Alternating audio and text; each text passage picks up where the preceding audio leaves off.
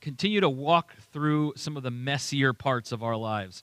As I said last week, I think this series is a little bit more intimate because it hits close to home. All of us have something that we would kind of consider a mess, and we're trying to cover the basics of all those.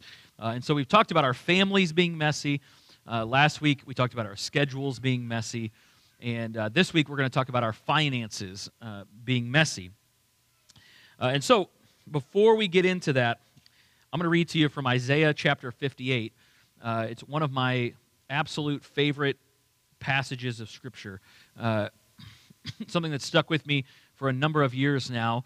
And so I'll read it to you. Isaiah 58, verses 1 through 12. And this is what it says. Shout it aloud, do not hold back. Raise your voice like a trumpet. Declare to my people their rebellion, and to the descendants of Jacob their sins. For day after day they seek me out. They seem eager to know my ways, as if they were a nation that does what is right and has not forsaken the commands of its God. They ask me for just decisions and seem eager for God to come near them. Why have we fasted, they say, and you have not seen it? Why have we humbled ourselves and you have not noticed? Yet on the day of your fasting, you do as you please and exploit all your workers. Your fasting ends in quarreling and strife and in striking each other with wicked fists. You cannot fast as you do today and expect your voice to be heard on high. Is this the kind of fast that I have chosen, only a day for people to humble themselves? Is it only for bowing one's head like a reed and for lying on sackcloth and ashes? Is that what you call a fast, a day acceptable to the Lord? Is not this the kind of fasting I have chosen? To loose the chains of injustice and untie the cords of the yoke, to set the oppressed free and break every yoke? Is it not to share your food with the hungry and to provide the poor wanderer with shelter? When you see the naked, to clothe them and not to turn away from your own flesh and blood? Then your light will break forth like the dawn, and your healing will quickly appear. Then your righteousness will go before you, and the glory of the Lord will be your rear guard. Then you will call, and the Lord will answer. You will cry for help, and he will say, Here am I. If you do away with the yoke of oppression, with the pointing finger and malicious talk, and if you spend yourselves in behalf of the hungry and satisfy the needs of the oppressed, then your light will shine in the darkness, and your night will become like the noonday. The Lord will guide you always. He will satisfy your needs on a sun-scorched land and will strengthen your frame. You will be like a well-watered garden, like a spring whose waters never fail. Your people will rebuild the ancient ruins and will raise up the age-old foundations. You will be called repairer of broken walls, restorer of streets with dwellings. So this week we're talking about finances. Now, what do we do when our finances are a hot mess? I want to start with this. I think there are a few ways that this plays out. There are a few ways that we would consider ourselves to be in a financial mess. The first is when we have nothing at all or very little to begin with. We don't have a job. Sometimes we don't even have a home. Many people that I have met in Africa, in the Middle East, they live this way. There's just nothing. All right? But there's also people like this right here in Goshen. There's not anything to sustain a person. That's one way we might be in a financial mess. Many people are in what's called the working poor.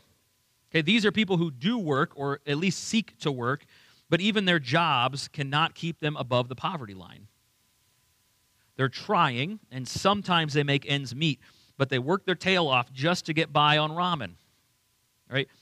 Latest studies from just this past year say that 61% of Americans live paycheck to paycheck.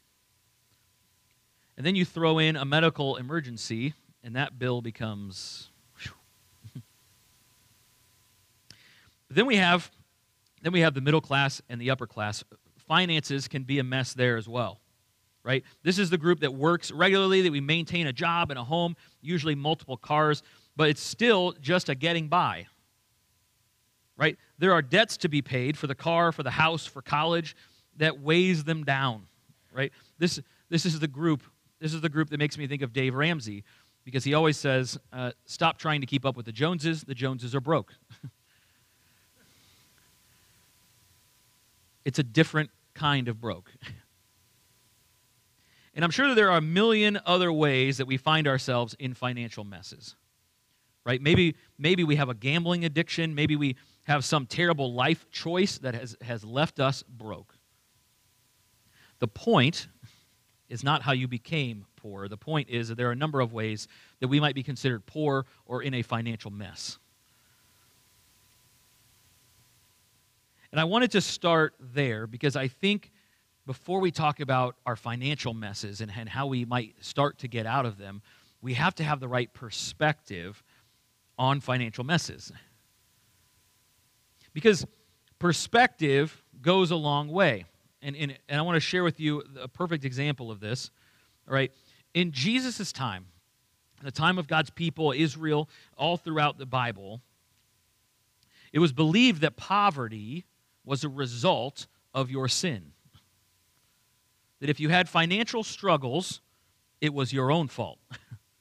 Now, this logic made sense at the time, right? Because if you do what's right, God will bless you. And if you then do what is wrong, you will be cursed. It was a simple system, right? You please God, you do what makes him happy, he pours out blessings upon you. If you do things that don't make God happy, he strikes you down, right? It's our old view of Zeus, right? It's God hitting you with the lightning bolt because you did something bad, right? I can't tell you as a pastor how many times I have heard someone who I have invited to church make the comment, well, you don't want me to go there, the building would burn down or the lightning would strike, and I get these comments because that's what we view God as. We view it as, I've done wrong, so God wants to punish me. So poverty was seen as a punishment. And we see this when Job loses everything. When Job loses everything, his friend's first assumption is that he must have sinned to earn his punishment. And the same in that era was thought to be true of disease or disability. Right? If you had some chronic disease, you must have angered God. This is why you see in the Gospels a little bit of like callousness toward the poor from the religious groups.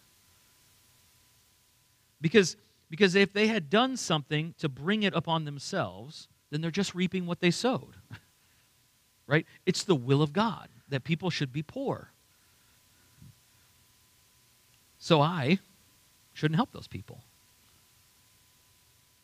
Now, it sounds really harsh, but if we're honest, we take the same mentalities today, right? How many times have we had thoughts like, well, why should I help that drug addict when they make those choices? Why should I give my hard-earned money so that people without a job can be fed? Why don't they just work? We take the same mentality. We just shroud it in less religion. We have this thought that if people are poor, they must have earned their poor. But at the end of the day, it's a little bit like the prosperity gospel to think this way. Right? It's if I do right by God, I'll be rich. And it's the other end of that spectrum. It's if I've done wrong by God, God will smite me. I'll barely get by. My family will suffer. And it's why when Jesus comes along in the Gospels, he completely blows their minds. Because when Jesus comes along, he doesn't look down upon the poor. He doesn't judge the poor. Jesus loved the poor. Let's look at just the book of Luke alone. I'll give you just a few references. When he reads the scroll on the Sabbath in Luke chapter 4, he reads that he has been anointed to proclaim good news to the poor. Then in Luke 6:20, he says, "Blessed are you who are poor, for yours is the kingdom of God." That statement alone, "Blessed are you who are poor," completely shatters what the understanding of poverty was. How can I be poor and be blessed? But beyond that, how can I be poor and still get into the kingdom of God? Right? Because poverty is connected to sin, remember? Then in Luke 14, verses 12 through 14, Jesus says this, when you give a luncheon or dinner, do not invite your friends, your brothers or sisters, your relatives, or your rich neighbors. If you do, they may invite you back, and so you will be repaid. But when you give a banquet, invite the poor, the crippled, the lame, the blind, and you will be blessed. Although they cannot repay you, you will be repaid at the resurrection of the righteous. And then in Luke 16, Jesus tells a parable where a poor man goes straight to heaven and is hanging out with Abraham. These are shocking statements for a culture that thinks that poverty comes from sin.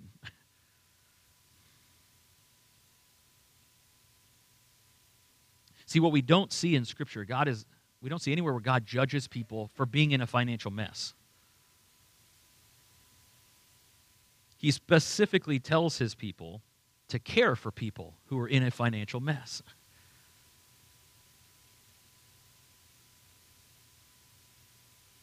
See, if you identify this morning, if you identify with the poor this morning, I want you to hear this.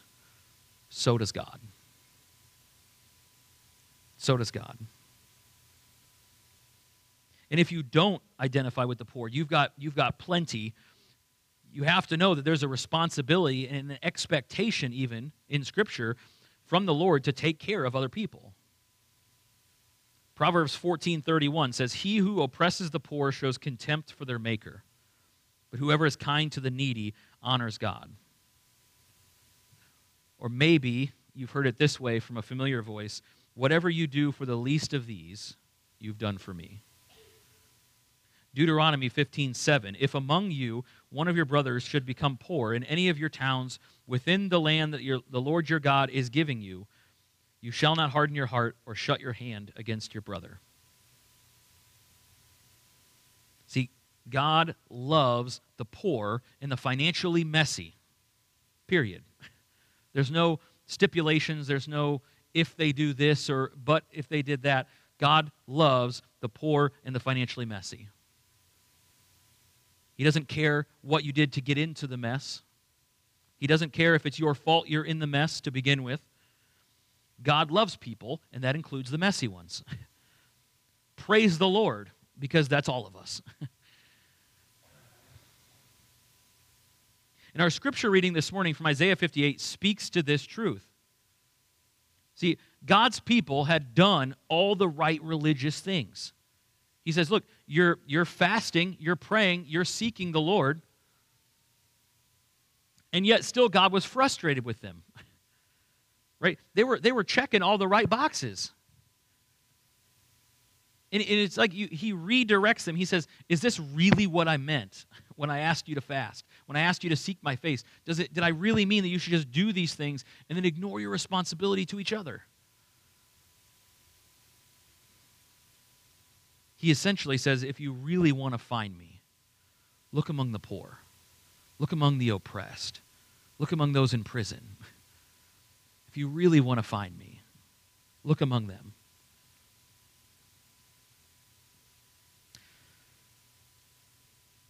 So I offer that this morning because I want you to have perspective before we get into trying to solve some of our financial messes. Because I think one of the biggest things that keeps us from solving our financial messes is that we feel ashamed about our mess. But in Scripture, there is no shame. There's only a recognition that all of us, in one way or another, have a mess that needs resolved. Now, Scripture does have a lot to say about how we use our money. There's a lot. And admittedly, a lot of that is advice and strategies to stay financially solid so that you don't get into a financial mess. So what do we do if we're already in financial trouble? What do we do if the bills are already behind? If we're already losing money regularly? What do we do? So I really prayed about this one this week because I want to be helpful, but I also don't know your specific financial messes. I don't know any of the details. So what direction can Scripture give us when we don't know the details? And what I kept hearing this week as I prayed, because I'm a very practical, like task-oriented person. So what I wanted to come and do was be like, you got to set a budget. You need to get a better job, right? Like, I'm going to give you all this great advice on how to get your finances in order. And I kept getting tugged away from that. And I kept wanting to go back, admittedly, okay, right? Because like sometimes I say yes easily, and the other times I'm like, God, but are you sure? Are you sure? And I kept getting tugged back, like, this is my comfort place. These are action steps. And what I kept hearing instead was God saying, just love and encourage. Just love and encourage. People in a financial mess, they don't need your strategies, because let's be honest, if you want strategies, I am not the person to help you. What people need is to be loved and encouraged. So that's what I'm going to hopefully do for you this morning. What I want to do is, if you find yourself in a financial mess, I want to love you and I want to encourage you with two pieces of advice. Two pieces of advice that you've probably already picked up on this series before, because if we're being honest, a lot of our messes are solved the same way. So my first piece of advice for you is this. Take your mess to God. Take your mess to God. Now, we can be extremely fearful to take things to God, especially in our mess, right? Because our logic goes this way. It says, I'm in trouble, better not let Dad find out. Right? I've done something dumb, better not let Dad hear about it. Instead of, I'm in trouble, I better find Dad.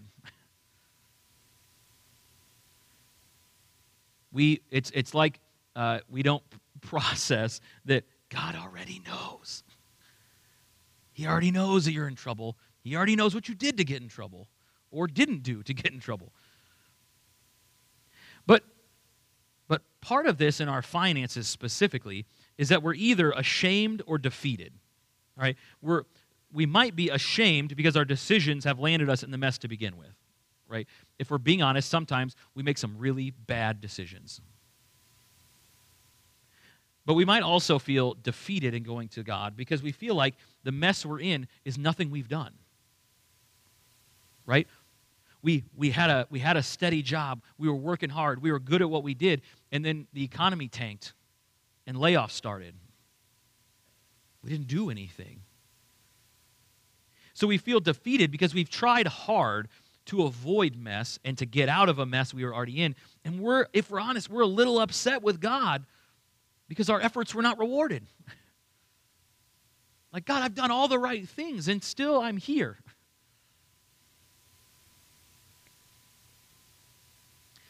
I want you to know this morning that God is not afraid of your financial messes.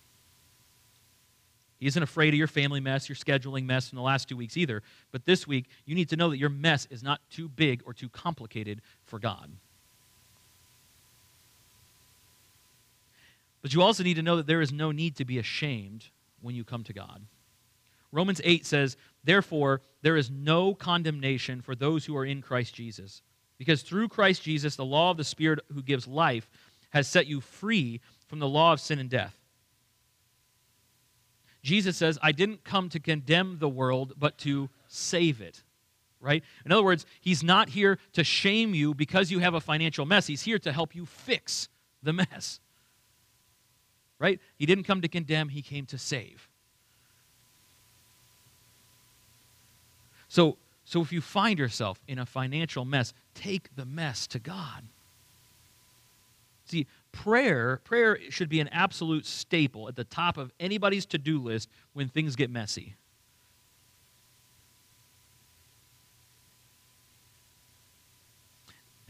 I just thought of a John Wesley quote. He wrote once that he had so much to do today that he couldn't help but spend hours in prayer.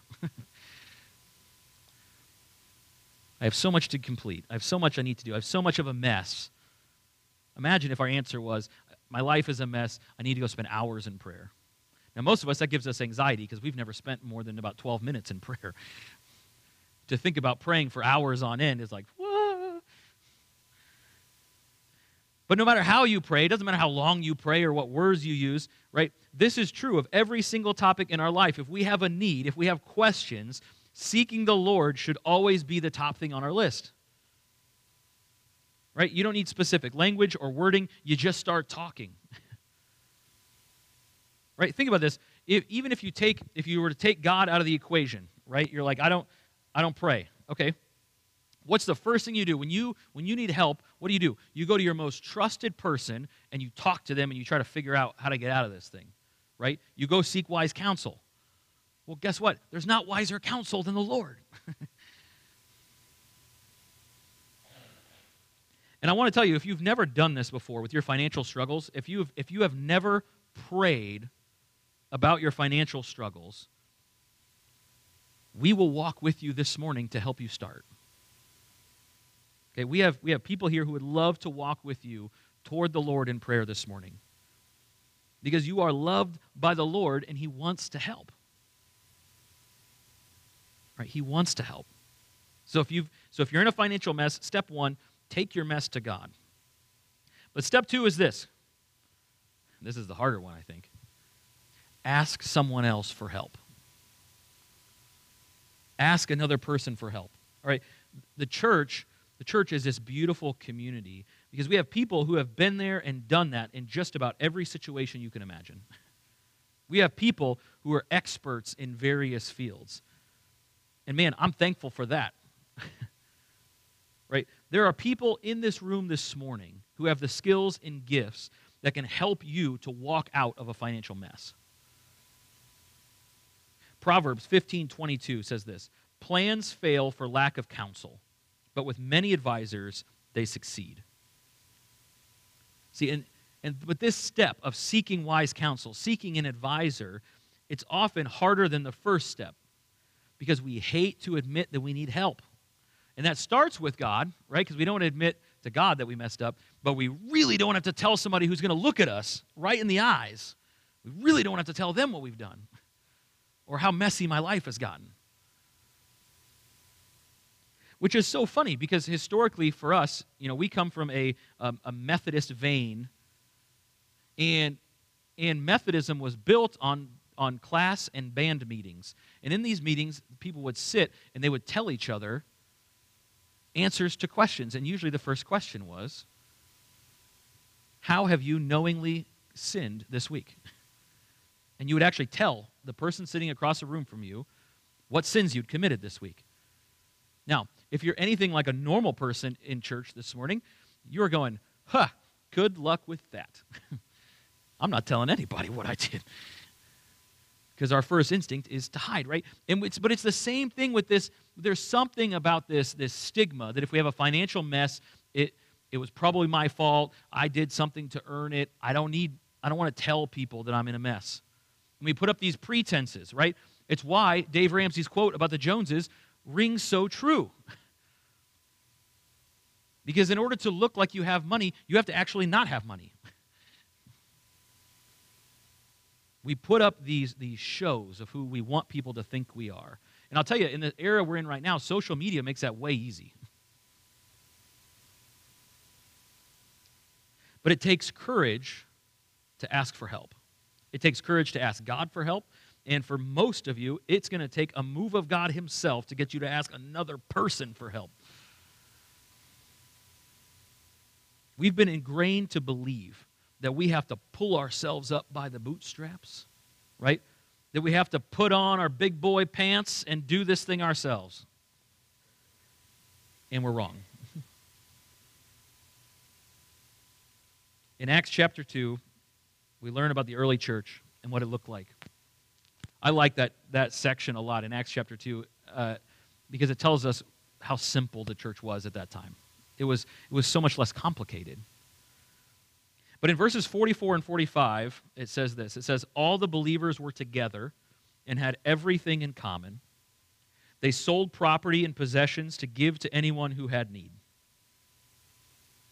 Now, does that sound like an every person for themselves mentality in the church? No. No. See, you're part of the church, right? The church, that means that you are part of a giant team, not just in this room, but a team that extends to almost every corner of the globe. It's the enemy that wants you to feel ashamed and defeated and alone so that you don't ask for help, so that you don't tap into this great resource that's been given to you. It's not the Lord. The Lord has placed people around us who can help.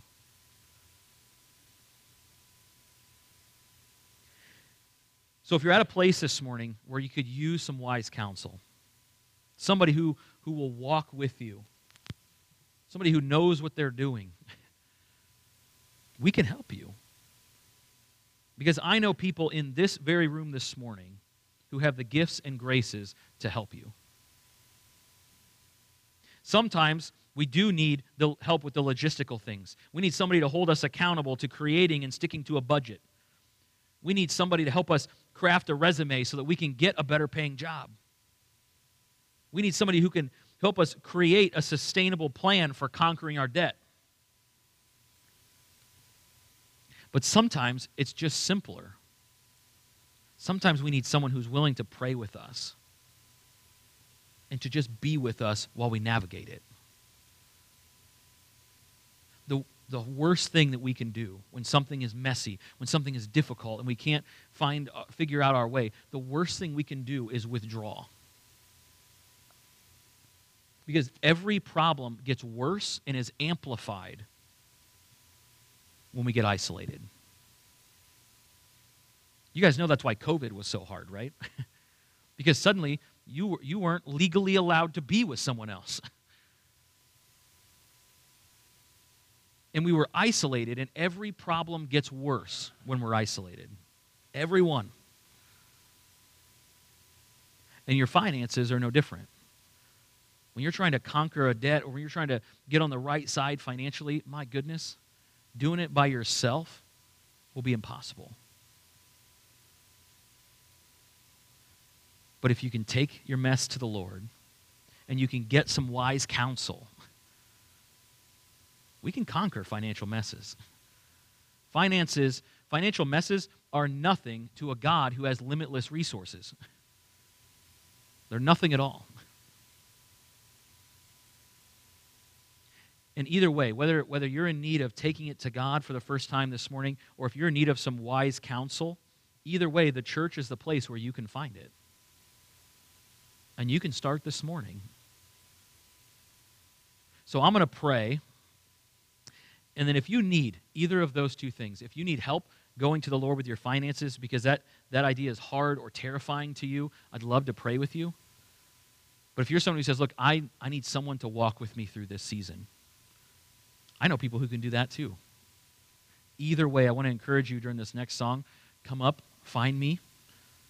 I can get you plugged into the help that you can use. Let me pray.